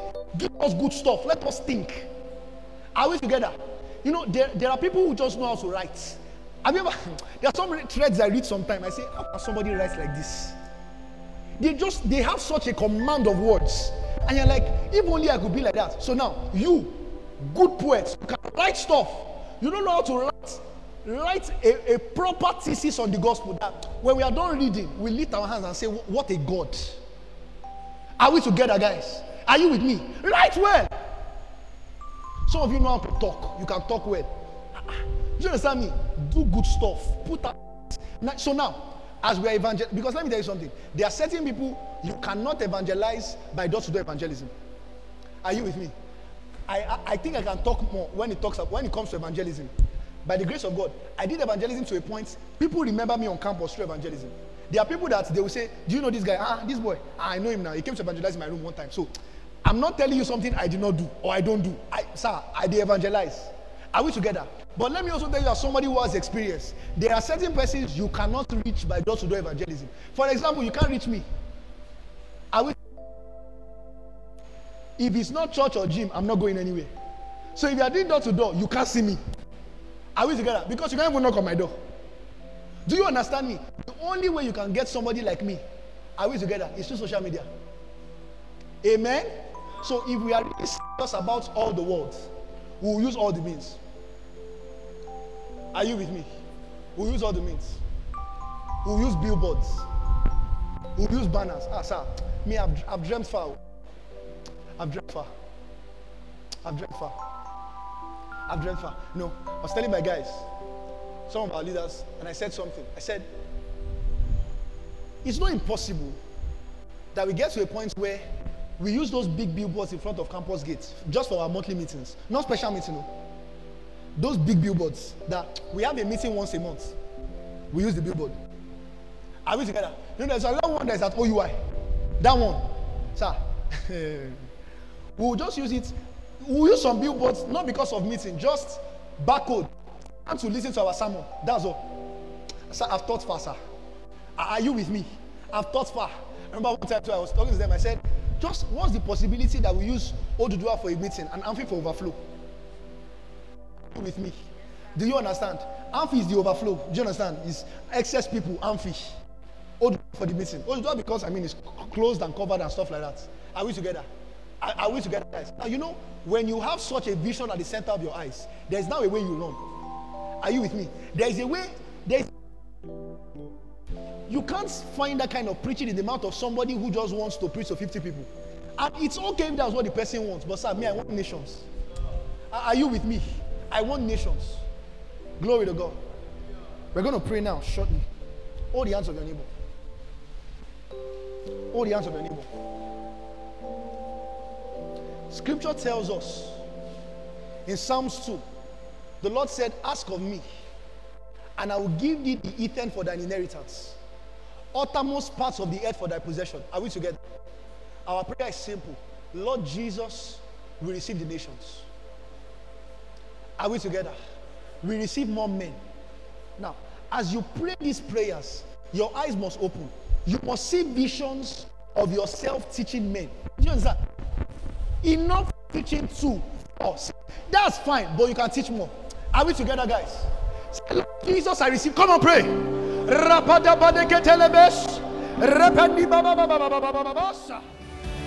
Thank you for listening. We're sure that it was an amazing time. For questions and inquiries, reach out to us on carousel.media@gmail.com.